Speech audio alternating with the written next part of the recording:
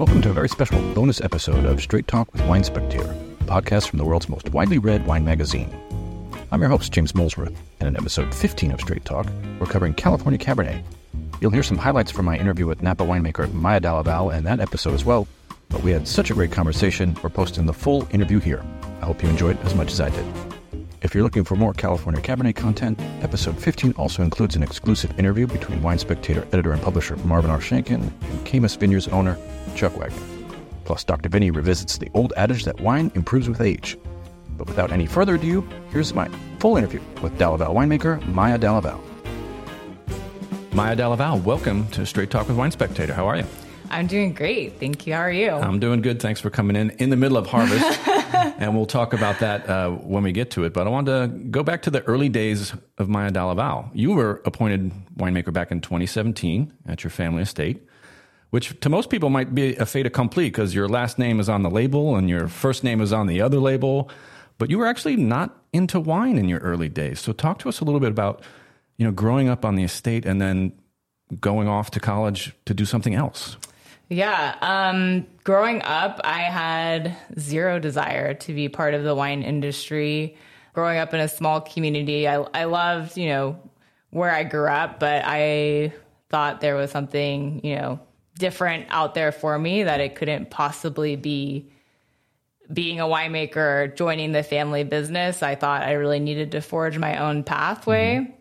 So I left, and it really took me leaving the Napa Valley to realize how much I loved Napa, and actually was so tied not only to the place, but to our vineyard and our winery.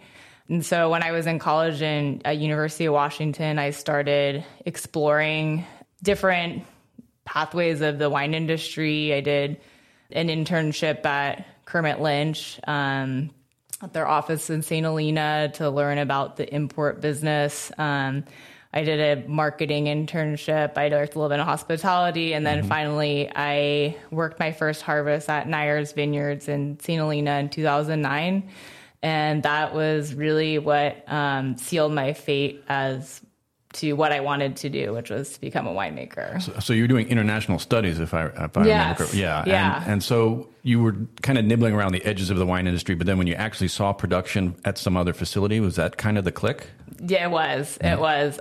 I worked for Tadeo Borchardt at Nyers, and he was just really instrumental in showing me all the different vineyards and walking me through in a deep and detailed way the winemaking process. And for me, it was really eye-opening. I loved, both the technical aspects of winemaking, but also the artistry and creativity and being very hands-on in what you do. It's a very unique line of work in that way. Was there pressure on you to join the family estate at any point, or was this more just you needed to kind of spread your wings somewhere else and then come back to it? No pressure at all. Yeah. I think it was almost reverse psychology from my mother because she told me, this is your one life and you should do what you love. And if it's not being in the wine industry, that's fine. I'm really happy to continue running the business. And, when I retire, I'll, just sell it. And I think that's at that point I started thinking, well, I'm an only child, and not that it's great to be attached to physical things, but I felt very attached to our vineyard and winery and what my parents had started. So then it kind of planted this seed inside of me that said, okay, well, actually, how do I carry this on? So it was very smart on my mom's behalf. So Dalla Vineyards was founded back in 1982. Your parents at the time were looking for a hotel or a resort property, and your father kind of gave up on that quickly. He got bitten by the wine bug thanks to his own experience back in Italy, which was his heritage. Right. And so they bought 4 acres of Zinfandel vines. Did they grub them up or graft them over? They started making a little bit of Zinfandel at first, and they made that through 87 or 88 was the last vintage they made it. And then in the meantime, I'd started planting more vines and then grafted over eventually to Cabernet. Right. And by 86, the first commercial vintage. You're born in 87. Yes. You're growing up on this estate as the operation is growing up. You're approaching your teenage years in the mid-90s. What do you remember? 2000s. Yeah. Okay. I was like just doing the math on that. Okay. What do you remember of those days growing up? I am a really avid equestrian, and there was a barn down the road from us. So I remember, I laugh at it now, but just being bitter about vineyards taking over places I used to ride. So I almost saw it as like a direct competition to something that I love to do, which is hilarious now because I still ride horses, but I am also a big lover of our vineyards and making wine. So it's a different relationship I have with the Valley now. But it's a lot of open space. It's a lot of free, use your imagination a lot and or outside. I was very much a tomboy. So I spent a lot of time playing in the vineyards and learning how to do all the vineyard operations begrudgingly, I think, at the time, which I appreciate now. But then, I just wanted to be with the horses the whole time. And then your father passes when you're young. He passes in 95. And then the vineyard also runs into issues in the late 1990s. And your mother took the very difficult decision to replant the entire estate. She did. And she took over, obviously, the running of the estate after your father passed. And it wasn't really her ball of wax to begin with. It was his... I think that, she was, they just fell into the wine industry, I would say, by, falling in love with that property. And there happened to be vineyards there and then deciding that they were going to make wine. It was my dad's crazy idea. And then my mom went along with it. But then she really developed a deep passion and love for growing grapes and making wine and really felt embraced by the community. And after my dad passed away, I think a lot of people thought or speculated that she would sell and go back to Japan. We actually have no extended family in the United States, with my father being from Italy and my mom being from Japan. So people just assumed that she would sell it and leave. But she really, to her credit, took it to the next level and made those difficult decisions of replanting an entire vineyard. We didn't make 2 vintages of Maya because we didn't feel the quality was there. And we made like 400 cases of wine in the 2004 vintage. So it was a lot of sacrifices and a lot of challenges to overcome. But she, really took the vision of what she started with my father and really took it to the next level and, not without cutting any corners. And that is a huge reason why, we have the reputation that we have today.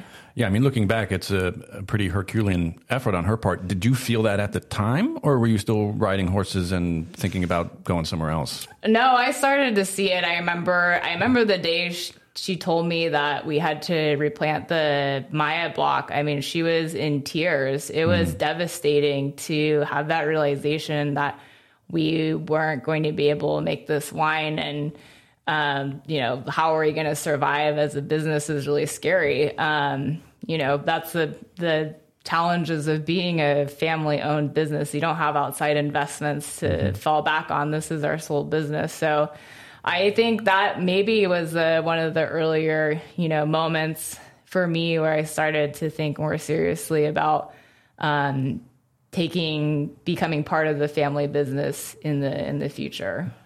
I know getting to winemaker was not simply because your name is Maya Dalla. Your mother told you that you needed to earn it. Yeah. Part of that process was when you finally were leaning towards the wine industry. You spent 3 years in Bordeaux. I did. Which is not a short period of time for someone to do some stagiaire. Right. Tell us about the impact that Bordeaux had on you. It was funny because initially I wanted just to come back to Napa. I had worked at Ornellaia and Maceto, and then I was working for Michel Rolland in Argentina, and I was ready to come back to Napa. But a family friend of ours, he told me, and he said very seriously, if you are serious about making great Cabernet Sauvignon and Bordeaux blends, you need to work in Bordeaux. And I kind of hemmed and hawed. I wasn't really sure if that's really what I wanted to do. But he said, okay, just give me your CV and then I'll see if someone will take you for harvest. Okay, fine. And then he came back 2 weeks later. He said, okay, Petrus is offering you an internship. Would you go then? I said, yeah, absolutely. I'm not going to say no to that. Yeah. And then I just fell in love with Bordeaux, and I was fascinated by the region, and then ended up pursuing another master's degree there, which prolonged my time and allowed me opportunities to work both on the left and the right bank. And really just I feel like that really solidified also my understanding and training for viticulture and the vineyard side as well, which is very important for me today as a winemaker, I believe. Yeah, the exchange between Napa and Bordeaux has been going on for years, obviously, and sometimes I don't think consumers realize just how intertwined they are. What was your initial hesitance, though, to going to Bordeaux? Did you think it was just old and stodgy, or it was too far away, or... So I grew up learning French, so I had a basis of French, and I don't know, I never felt very welcome in France. Maybe because my level of French wasn't, I don't know, to the standard where I could be fluent or be conversational. And I think it was just intimidating, frankly, to go back. And I felt like at that time it was more important to start establishing, myself in Napa. But if I had $1 for every time I ate my own words in my lifetime, I'd be a millionaire. So the CV while you're in Bordeaux is impressive, as you said, Petrus, but you're also at La Mandat and Canon La Gaffalière, Chateau Latour. Yeah. I mean, how did that inform your winemaking, especially after being in Argentina and other spots first, and then they go sort of back in time in a way to what Bordeaux is? How did that shape your look on wine? It actually felt like a very, modern approach sometimes, despite it being, considered old world. And there are a lot of traditions, both in viticulture and winemaking. But what was really eye-opening for me was seeing the level of precision and technique at a larger scale, like at Chateau Latour.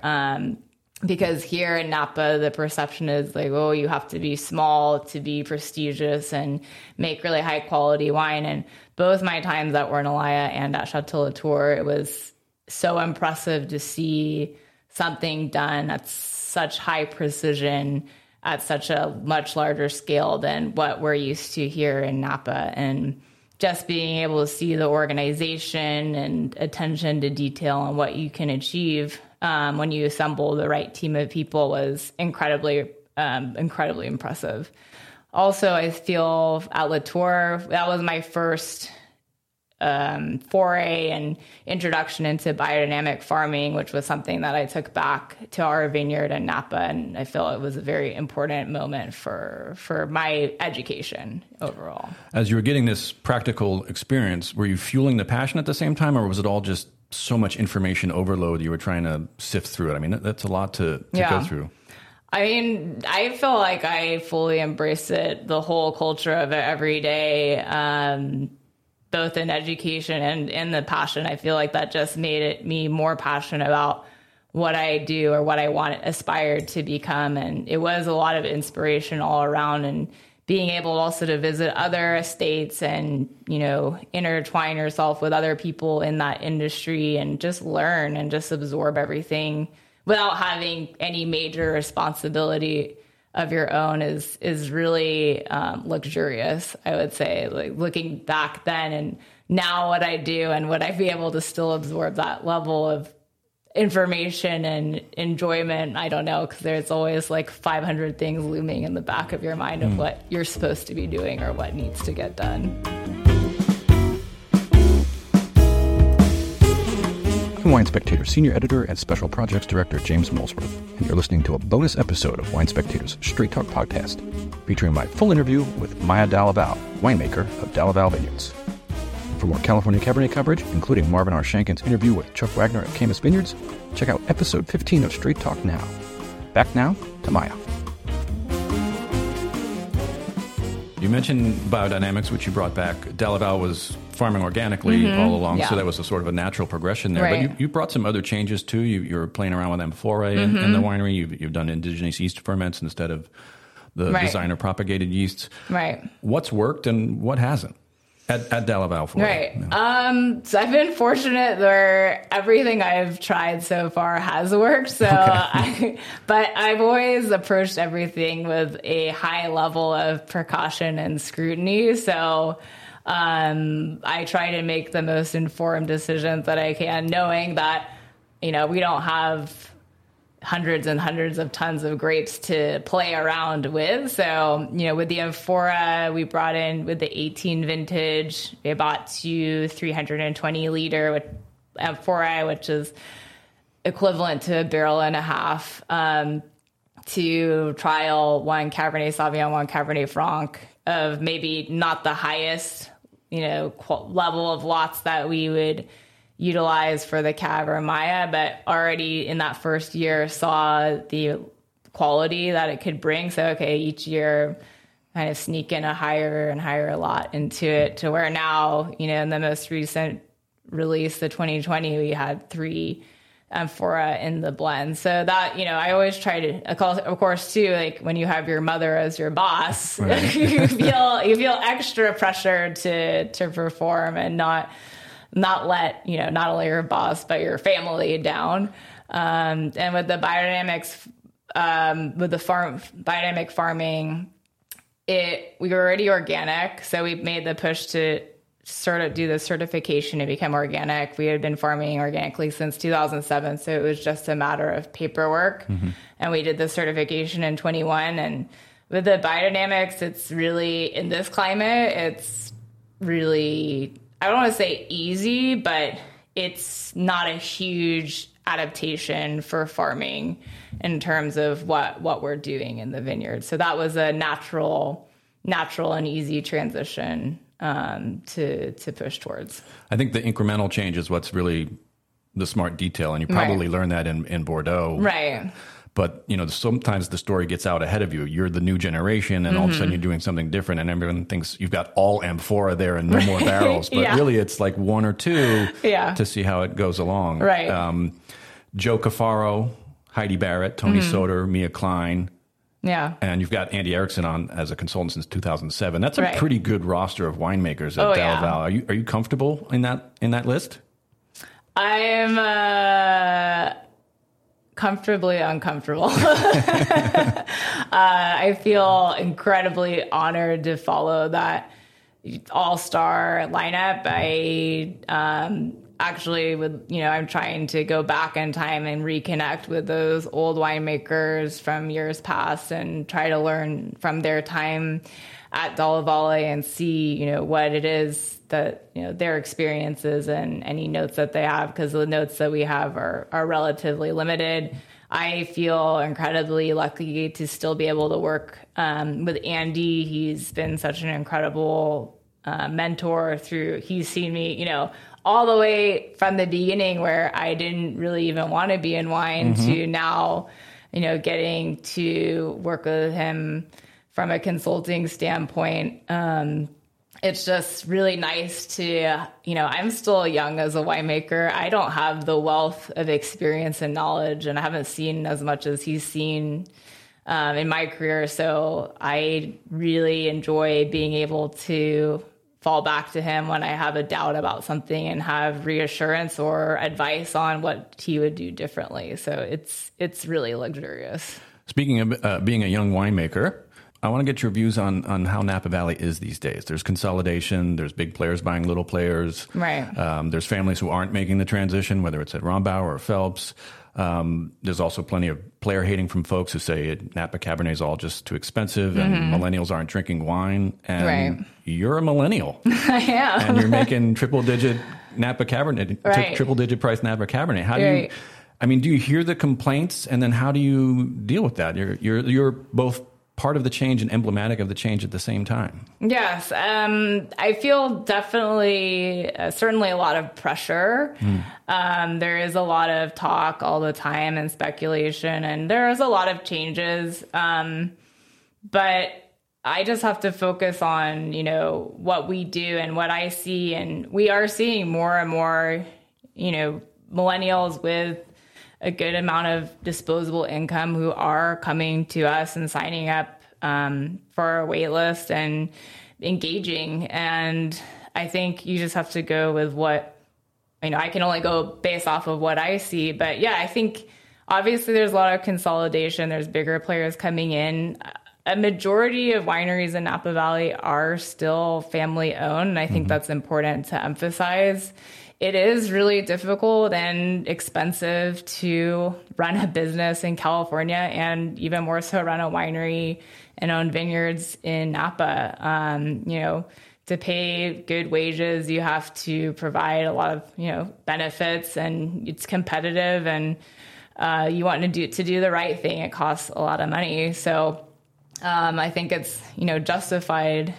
You have to, if you're a small producer, charge triple digits for your wines. Otherwise, it's difficult to make a viable business. And I think it's healthy, just to have outside players and international players come to Napa, and, it shows the value and wealth and the, attraction of Napa, that it is an important region of the world.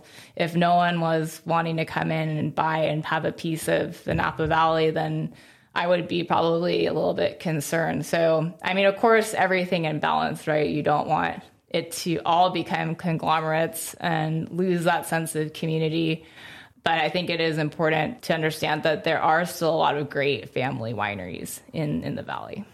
You mentioned your time in Ornellaia, and you had a lengthy connection there, which continues to this day. You very stealthily announced a joint venture with Ornellaia about a year or so ago. You debuted with the 2018 vintage. How did that come about? It's called DVO for Dalla, Valle, Ornellaia. And how did that project come about? So it's a long time relationship that we've had with the team of Ornellaia. As you know, at one point it was partially owned by the Mondavi family. So there was a Napa connection, and even farther back, having Andrei Chelichev as their first winemaking consultant when they started in 1985. So they started around the same time as us as well. And as I mentioned earlier, I had the opportunity to work for Axel Heinz at Ornellaia in 2013. And with Giovanni Geddes, who's the CEO, and my mom, we always had a really nice, friendly relationship with each other. So this idea of creating a wine together in Napa came about very organically, I would say, in that way. Personally, I would have loved to make wine in Tuscany, and, you never know what can happen. But it was a great opportunity for me to also explore outside of the sandbox of our vineyard. We are all estate grown and produced, and we're in one very small tranche of the Napa Valley. So it was a really exciting opportunity to explore other AVAs and work with other vineyards and work collaboratively. I think it's a wonderful experience to be able to collaborate with someone overseas and keep the connection to Italy, and make a Napa Valley wine outside of our estate. So that's how it came about. I always am a little skeptical of joint ventures, only because they invariably involve compromise between two sides. And so sometimes you get winery A from their region goes into winery B's region, and they make a wine that kind of tastes like winery A's wine from right. But you're not doing that. As you said, no estate fruit from Dalla Valle goes into DVO. In fact, you're shopping around in cool climate areas. Right? Exactly. And what's the impetus there? What's the DV part of it, and what's the O part of the DVO? All right. So I think we like to talk about it and describe it as, you have this old world sensibility and elegance to the wine, but you have new world freedom. So the new world freedom comes the ability to work with any varietal or any site that you choose to and make a Napa Valley wine. We chose Cabernet Sauvignon, Cabernet Franc for the initial vintages because those are both grapes we are very fond of and comfortable working with, and are play to our strengths. And picking cooler climate sites to expressively make a Napa Valley wine, but not try to force something into it. That would be, that the old world component comes more naturally. You can make naturally a more restrained wine from a cooler vineyard versus picking from a warmer, riper site and forcing it to be a cool style of wine. Well, you're a couple vintages in on that project, and I've liked all of them considerably. So Thank good you. luck going forward with that. Let's talk about Dalla Valle, though. Over the years, as I've gotten to know you, I would consider you a soft-spoken but very serious person. But I also see the fire in your eye, bad pun here, for the 2020 vintage, which was the wildfire mark vintage. Is that a pun intended? Yeah. You're very passionate about the fact that you made a wine. And there are two sides to 2020. There are the people who didn't make a wine. That's a large pool of people. Right. And then there are ones that forged ahead and decided to get something into bottle. Tell us about that process and why you felt so strongly about it. Yes. So, 2020 was not a vintage I would ever like to repeat for multiple reasons. Let's not forget about COVID. That was the first, slap in the face, and getting, we have our own crew and we farm everything ourselves in-house. So together with our vineyard manager, Edgar, and I, spent the season really keeping our team safe, distance, trying to learn about COVID and as we went without like the rest of the world. And, to everyone's credit, they all showed up every single day and, never questioned, is this safe? Should we be doing this? And, I owe everything to them for that faith in us and trusting us to make the right decisions for our team. And then, of course, come the fall, then mid-August, the LNU complex fire started, and we had not picked anything at that point. It was very early on. The vintage was shaping out to be really beautiful. It was, akin to what I would say would be like a 2013, low yields, drought year, very concentrated, nice tannin in the fruit that was showing at that time. But of course, then you say, okay, now what? So we started testing berries, testing, micro fermentation, sending out to local labs until the local labs were backed up. And then we went to the international labs, and we were very thorough. We tested previous vintages, because the truth of the matter is that at that time, and still to this day, there's still a lot that's not well understood about smoke taint. It's incredibly nuanced. I'm not a researcher. I'm not in academia, so I can only go off of what information is available to me and with my colleagues. And, I talked to a lot of other winemakers in Napa Valley, and, what are your thoughts? What should we, how are you proceeding forward? And that's what's great about the Napa Valley and this community, is that you can connect with a lot of like-minded people, and people are very open about sharing information of what they have, so sharing numbers and all that. So we were incredibly thorough, and we felt, comfortable to be cautiously optimistic and move forward with making wine. And then if something for whatever reason changed, we would forego the vintage, but we would learn something from it. So we proceeded forward. We were wrapped up picking by the time the second glass fire came rolling around. Right. And we were just very cautious, and we made the wine as we would in a normal vintage. And the only thing I did differently was I did malolactic fermentation in tank to be extra precautious and not have any oak impact to retest after in the finished wine, because there's a lot of compounds in oak barrels, because you toast the inside of the oak, that are this exact same as what used to detect at that time what the volatile phenols were for smoke taint. And then kept testing and kept tasting and testing and tasting. And so then, come time to blending, we work with Michel Roland. So, it's another outsider's palate, an expert palate who tastes a lot of wines, and I fully trust him as well. And he, said the wine, you have to really make, even more so in this year, the very, very best wine that you have the ability to from your vineyard, because it is going to be heavily scrutinized. So we were very rigorous in the selection process for blends. We bottled, we continued, we tested again, we tasted again, and tested and tasted, and now it's release time. And it feels, they've been fully reviewed now, and we feel confident in these wines. And it's a labor of love, and I felt like, and my mom would agree with me because I'm never going to make a decision alone, but with my mom and our team, we felt this was the best expression of 2020 from our vineyard. So, to not put it out because we are afraid is, I don't know if that's a justifiable reason to do away with a wine that's, we think, we're very proud of. Right. And there have been times in the past where Dalla Valle did not release the wine. So that option was on the table. Right. Because what sense would it make for us to put out a wine that we've had doubts about? If we had any single doubt about this vintage, we would just pull it. It would be because there's nothing worth it for us to put out a wine with my first name and my last name on it, and then have it be, just a flawed wine.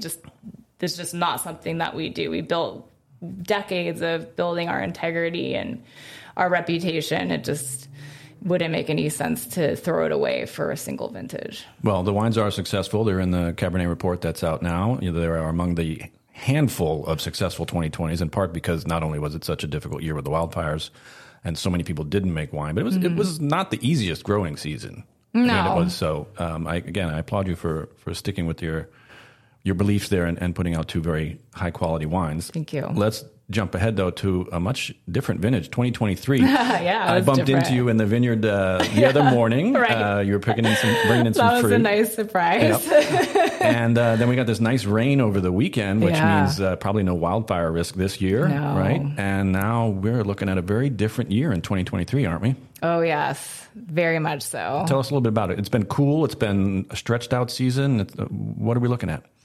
Yes. 2023 has been wonderful in comparison. We had our aquifers replenished over the winter. We had a great amount of rain. The spring was, some challenging conditions in the spring, depending on where you were. That caused a little bit of shatter, particularly in Cab Franc. So you're seeing, in our vineyard, smaller clusters, slightly lighter weights. Summer was great. I mean, at one point, everyone was worried it was going to be akin to 2011, but then, July and August rolled around and we had nice, warm, consistent weather, which was great. And just some nice, light touches into the low hundreds, but nothing excessive. And September was great. It's come and gone. Yep. It's October now. We started picking last week, and yields are actually similar to last year for us and what I've seen in other picks as well. The quality is great. We're just getting the first few ferments going, and super aromatic, nice color. I think it is going to be a very classic vintage indeed, because also acids have been holding really well, and we see the sugars haven't been soaring through the roof. Yeah, this is not the hot, dry vintage. No, this is an interesting slow vintage. Slow and steady. Yeah. The rain was, it was a surprise. I didn't expect it to rain. I was at the winery on Saturday and I saw this big dark cloud. I was like, that wasn't really in the forecast. And then it was pouring. And I said, that also wasn't in the forecast. But, now it's dry and warm again. And this week's going to heat up. It's perfect. There's really not much to complain about. So no excuses in 2023. No excuses in 2023. All right.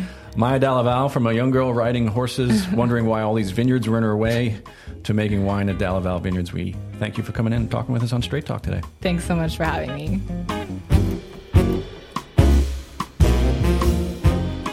Thanks for listening to this special bonus episode of Straight Talk with Wine Spectator, a podcast from the world's most widely read wine magazine. Don't forget to check out episode 15 for much more California Cabernet coverage, including Marvin Shanken's interview with Caymus owner Chuck Wagner. If you like the show, give us a rating on Apple, Spotify, or wherever you're listening. And if you know a California Cabernet fan or anyone who's into wine, tell them about the new episode. Until next time, I'm James Molesworth, reminding you to always share when you drink the good stuff.